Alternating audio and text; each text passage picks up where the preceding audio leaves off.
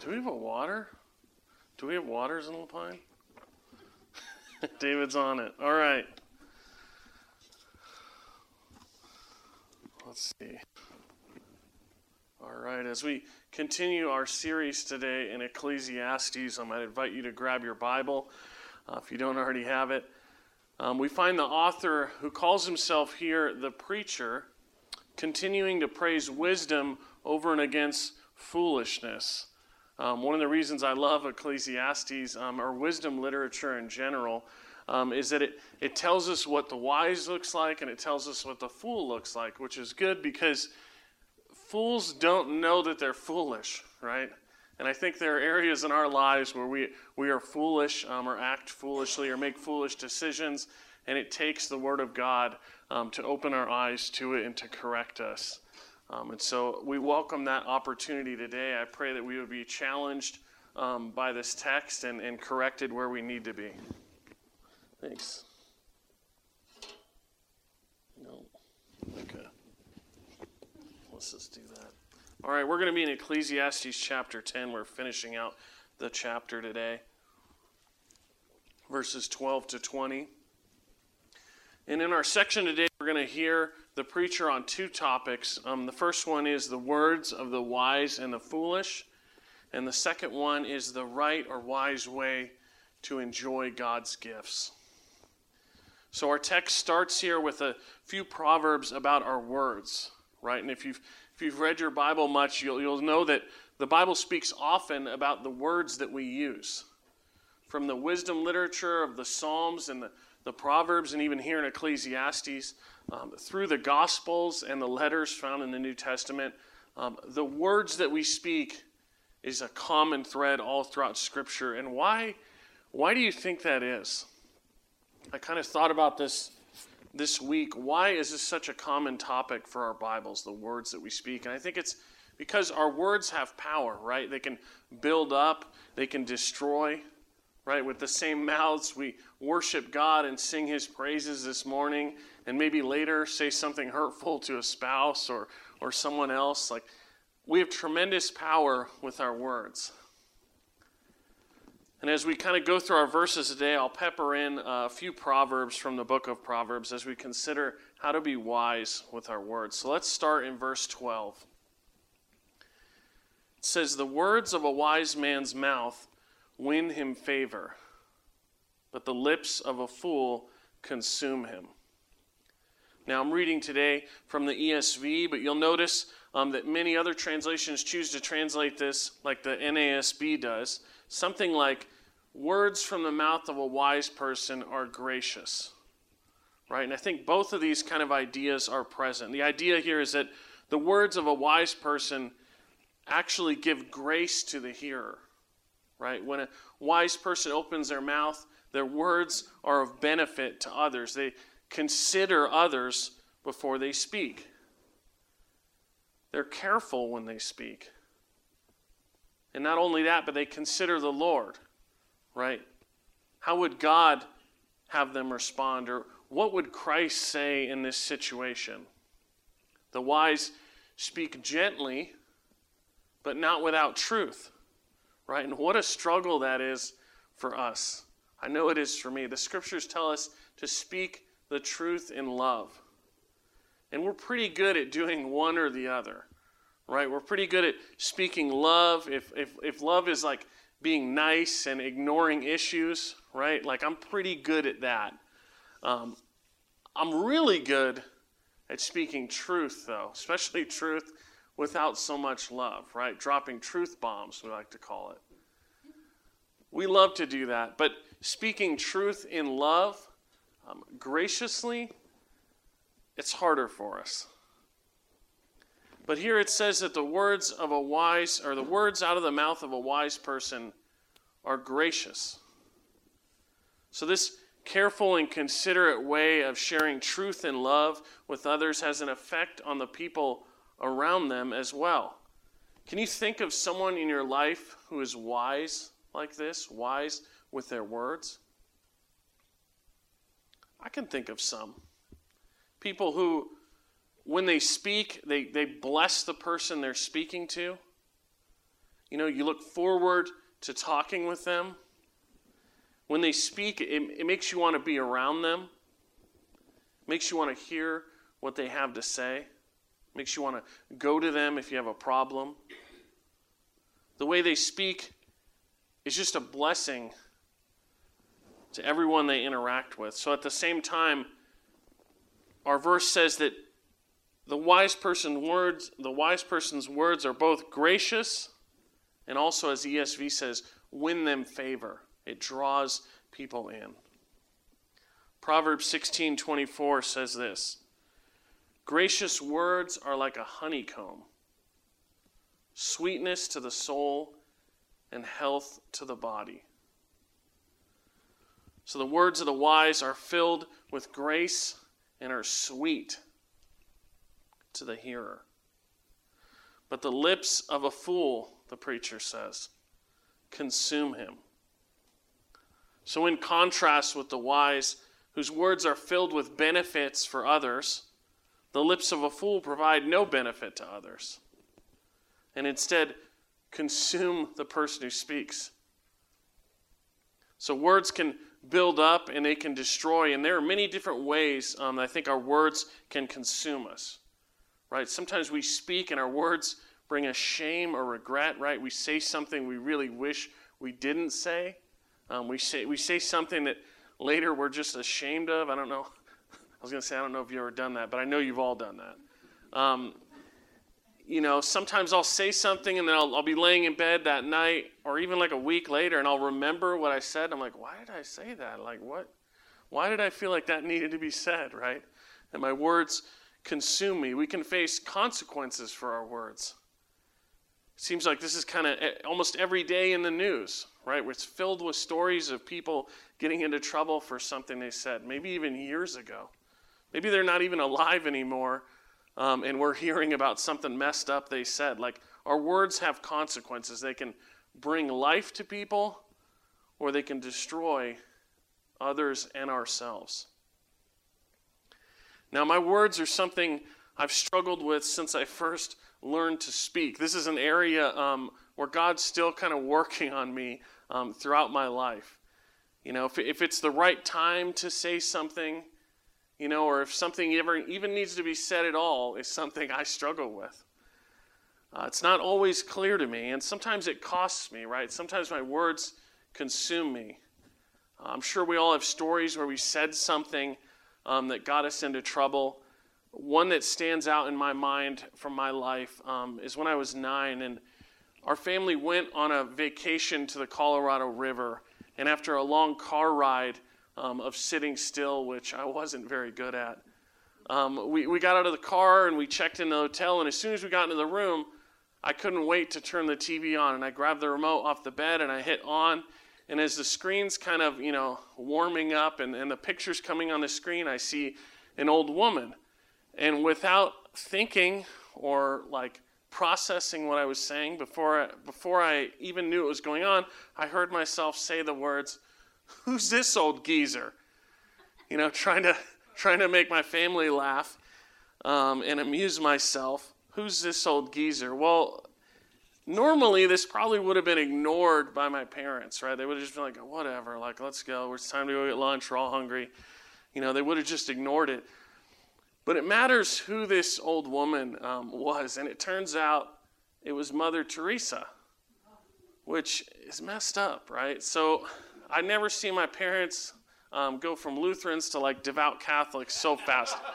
They were so offended that I just made fun of Mother Teresa. And it is really weird. I think about it a lot, and it'll explain why in a second. But this woman dedicates her life to serving the poor and sick in the slums of Calcutta, right? And on the other side of the world, this 9-year-old whippersnapper just dissed her without a second thought. It is messed up. And my parents are very upset about it. And it was quickly decided that my brother and sister would go with my mom, and they would go find some food. And I would stand in the corner in punishment for a while my dad, waited to join them. And I'm kind of standing in the corner, and I'm thinking, how did this happen? It was just a second ago. We just got here. It all happened so fast. And I'm just thinking, man, I really need to start, being a little more careful with the things that come out of my mouth. And I'm trying to learn this lesson. I'm standing there, and after about 10 minutes, I'm like, man, I've been in timeout a long time. And I turn around and my dad's asleep. And I stood in the corner for what felt like an hour. It could have been 20 minutes. I don't know, but it's messed up. And I tell the reason I bring up him being asleep is I remember this happening, and I learned it was God's sovereignty, right? I learned the lesson, kinda. I mean, I remember it because he fell asleep. If I was just out of timeout in 5 minutes, there's no way I would remember, that thing happening. But to this day, I kind of bring it up. I'm like, remember when you fell asleep when you put me on timeout? I think he bought me ice cream after to make it up. But Proverbs 29:20 says this. Do you see someone who speaks too soon? There is more hope for a fool than him. Which is pretty rough because a fool isn't someone there's a lot of hope for if you read Proverbs, right? It's there's the wise and that's good, and there's the fool and that's bad. But more hope for a fool than someone who speaks too soon. That should give us pause. Verses like this kind of make me feel like a punching bag, right? As I kind of read these Proverbs about the wise words and foolish words this week, I just felt oh man, it was one after another. This is rough. I need to be more careful, with my words. Because I'm getting better, but I still struggle with this, right? People around me assure me that I'm getting better, that I'm watching my words and showing more wisdom, but it's a slow road. And so if you struggle with your words, here's a tip straight out of the Bible. Just say less, okay? It's. Oh, was that the tip? That's the tip. Just right there. Just say less, okay? Now, I don't normally quote from the Message Bible from the front here. I don't know if this is allowed. It's not usually allowed. But Proverbs 21:23 is kind of worth it here. It says, watch your words and hold your tongue, and you'll save yourself a lot of grief. Yes. Just say less. If you struggle with your words like I do, just spend a season actively trying to hold your tongue, right? If someone says something wrong or that you don't like or, something kind of dumb, just don't respond, right? Keep it to yourself, because once you speak, you can't take those words back. Once the words are said, they're out there. And as we live kind of in a digital age, right, if this is true in person, there are words, can't return to us, or in fact do return to us often, and get us into trouble. Just think of how much more true this is online, right? On our interactions on Facebook or Nextdoor or whatever. I refuse to get on there. I don't even think I'm allowed because I don't have a house, but never mind. We'll talk about it later. I don't. All right. I once heard, thinking about how our words, once they're said, they can't be unsaid. I once heard an example of this, of someone going up on top of the Empire State Building with a goose down feather pillow, right, and cutting it open and just shaking all the feathers out in the wind, and then trying to get all those feathers back, right? That's what our words are like. You can't put the toothpaste back in the tube, as they say. You're never going to get all those feathers back, and it's a one-way trip. And we should think of our words like that as they come out of our mouth. Things can't be unsaid. All right. And we're given an example of this in verse 20. We're going to kind of jump ahead here for a second, but don't worry, we're going to come back. In verse 20, it says, even in your thoughts, do not curse the king, nor in your bedroom curse the rich, for the bird of the air will carry your voice, or some winged creature tell the matter. So the message here is to be wise about what you say about those in authority, right? Be careful what you even think, because they might hear about it and punish you for it. Now, I think this is kind of a hard one for us to understand as Americans, as it seems like many of us have kind of like a part-time job in criticizing the government. I know I do.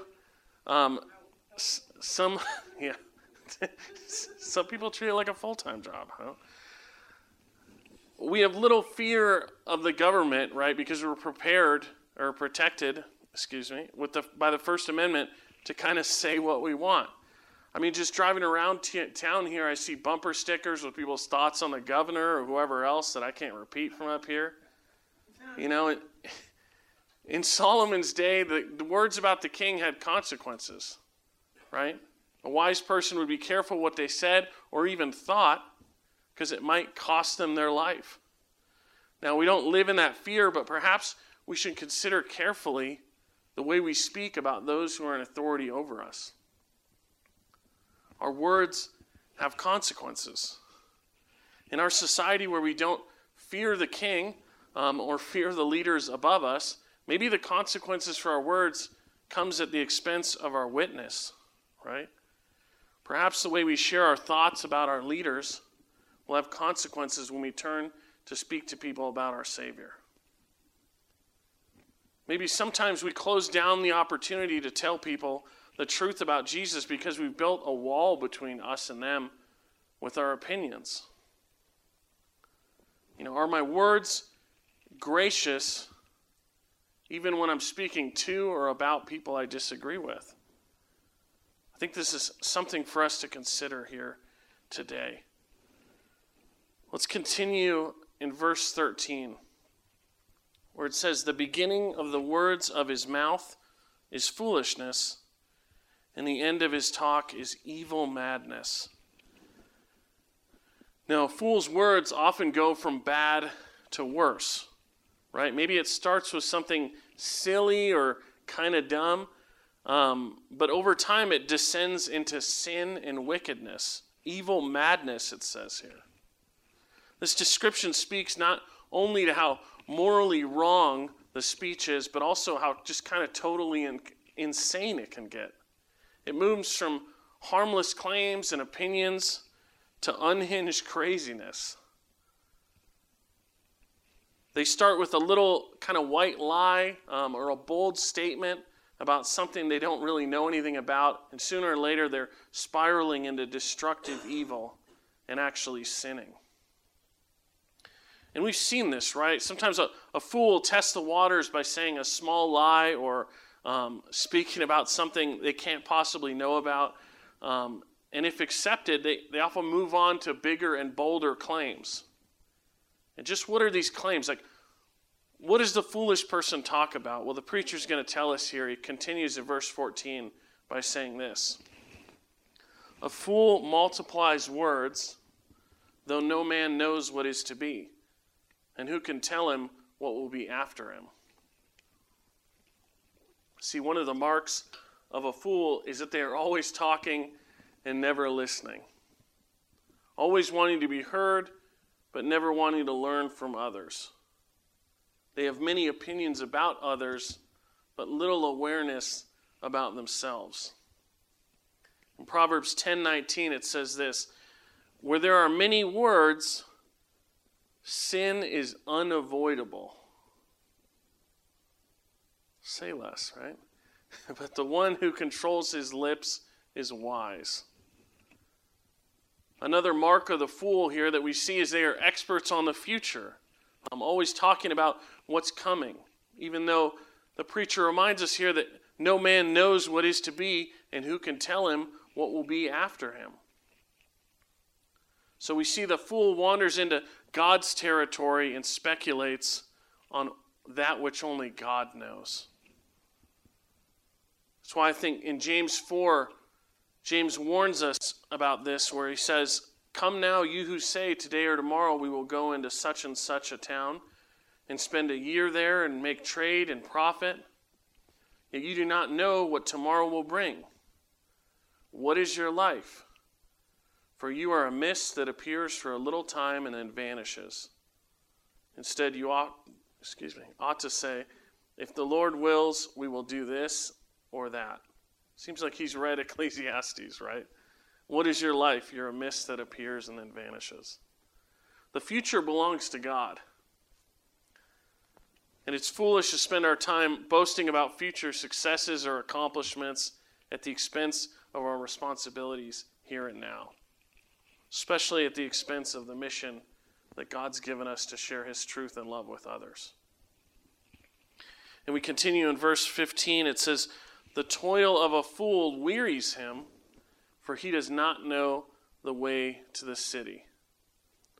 And if connected to the previous Proverbs, I think the toil here is the constant babbling of the fool, always trying to figure out what the future is.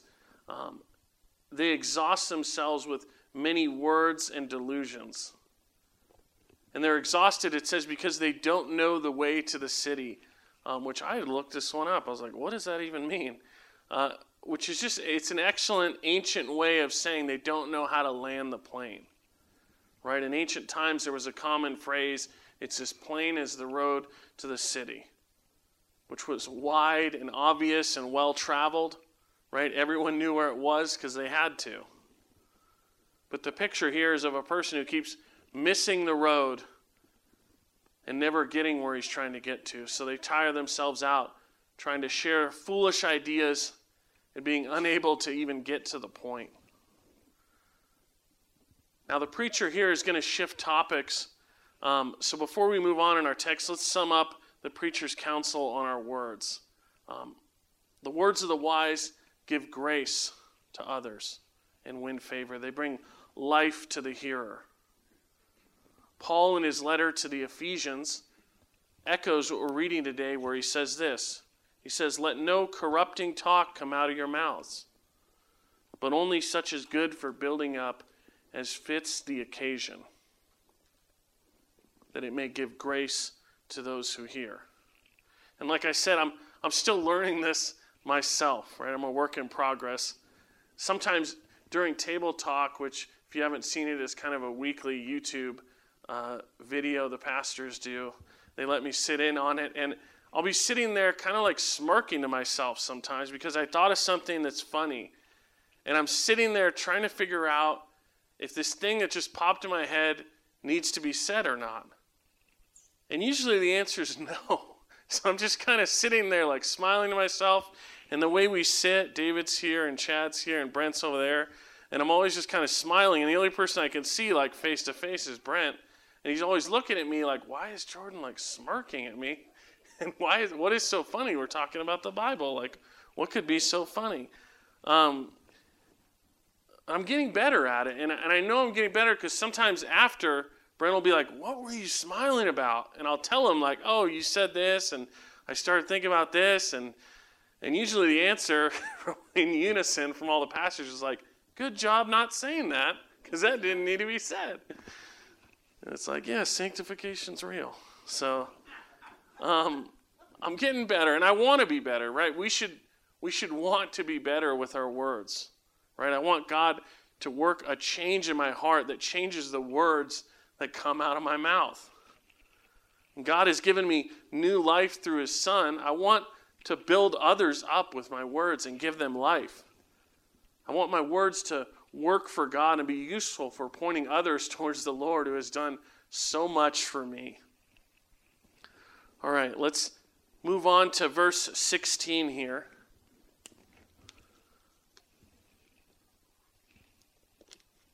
Where it says this. We're actually going to take a couple verses here. It says, "Woe to you, O land, when your king is a child, and your princes feast in the morning.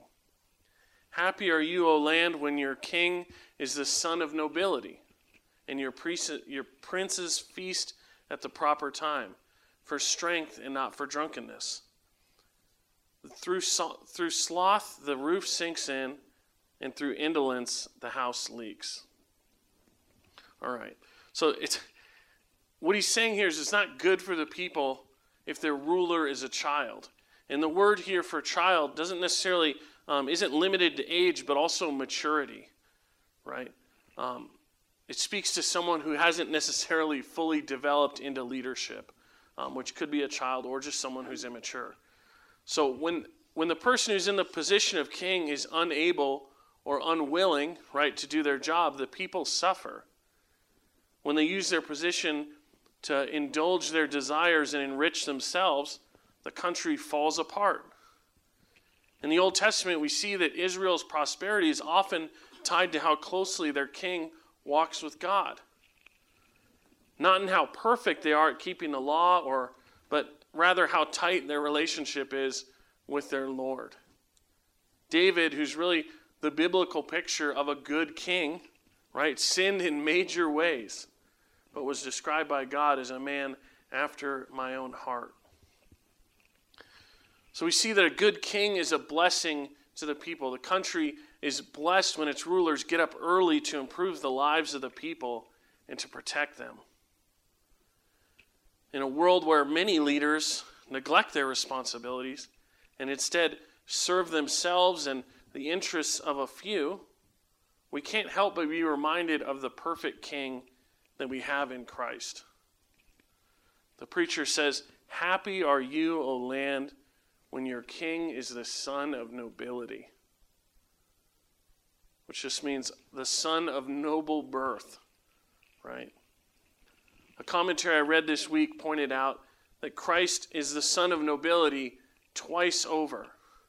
First, he's the son of David, right? So he's born into the king's bloodline.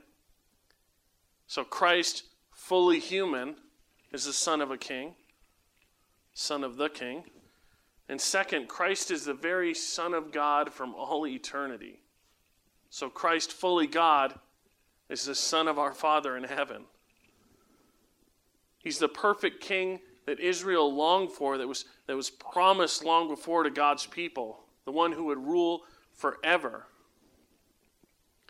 And when he came, the Gospels tell us that he came not to be served, but to serve and give his life as a ransom for many. And so we have a perfect king in Christ. He fulfilled the will of the Father by giving his own life as a ransom for us. I think another important point to notice here is that it isn't feasting or wine that is condemned, right? God made both. But instead it's the timing, the amount, and the reason for the feast. So there is a right way and a right time to enjoy God's good gifts. Yes, some can even enjoy alcohol. Verse 17 says that the land is blessed when the princes feast at the proper time and for strength. Dude, play it louder. Yeah, I might dance for you. Not for drunkenness, which is condemned throughout the Bible. When the leaders neglect this counsel and instead serve themselves, the roof sinks in and the house leaks. It's hard to work right after a feast, right? And that's what was going on in this picture. No one plans to build a shed after Thanksgiving dinner, right? We just take a nap and blame the turkey. And it's tough to get anything good accomplished if you're drunk. Make a lifestyle out of this, and soon enough, everything falls apart. And the truth is that we too struggle at times to enjoy God's gifts rightly. Right? Food and wine are for strength and enjoyment, but they must be used responsibly and at the proper time. And the preacher continues this thought in verse 19, where it says this. It says, "Bread is made for laughter, and wine gladdens life, and money answers everything." Now each line in this proverb kind of builds on the one before it, right? Bread is our daily bread. It's needed every single day. Wine helps us to enjoy our lives. It says that it gladdens our life. But money can buy both, and whatever else the world has to offer. Right? Money answers everything, which doesn't sound like a biblical phrase necessarily. But the truth is that under the sun, money can solve many problems, right? It answers many of the problems we face under the sun. There are times in my life where I didn't have money and my car broke down, right? And it's a catastrophe, right? It throws everything into a spiral. It's filled with anxiety and fear and how am I going to pay for this? How am I going to repair this car? I'm sure many of us have had that experience. And there's times where I did have money and the car broke down, and it's just it's an inconvenience, but it's not going to throw me into debt and a bunch of problems in my life. Money answers a lot of things. And this can easily lead us to trusting money or to thinking that we are secure when we have a lot of it. But this is an illusion. Right? Scripture warns us of that thinking often. Thinking that money buys everything we need is a common mistake for us. But there are things that money cannot buy. And that sounds like a cliche, but it's true. Now, money can buy bread, right? We know, however, that man does not live on bread alone. Who said that? It's a trick question. It was Moses first. So I want to see if I could trick anybody. I heard some whisper. Now I made Randy feel bad. I'm sorry. Moses said it first, and Jesus quotes him when he's being tempted in the desert. Right? It's a trick question. In Deuteronomy, we have a sermon from Moses to Israel as they're preparing to go into the promised land. And Moses is kind of reminding them of everything God had done for them and who the Lord was. And he tells them that God humbled them, causing them to hunger and then feeding them with manna. He tells them the reason God did this was to teach them that man does not live on bread alone, but on every word that comes from the mouth of the Lord. This is something we need to learn, right? As beings, we are not only physical, but we are spiritual. We do not live on bread alone, but on every word that comes from the mouth of the Lord. So what's the takeaway today? How do we understand these two topics as Christians, as followers of Jesus?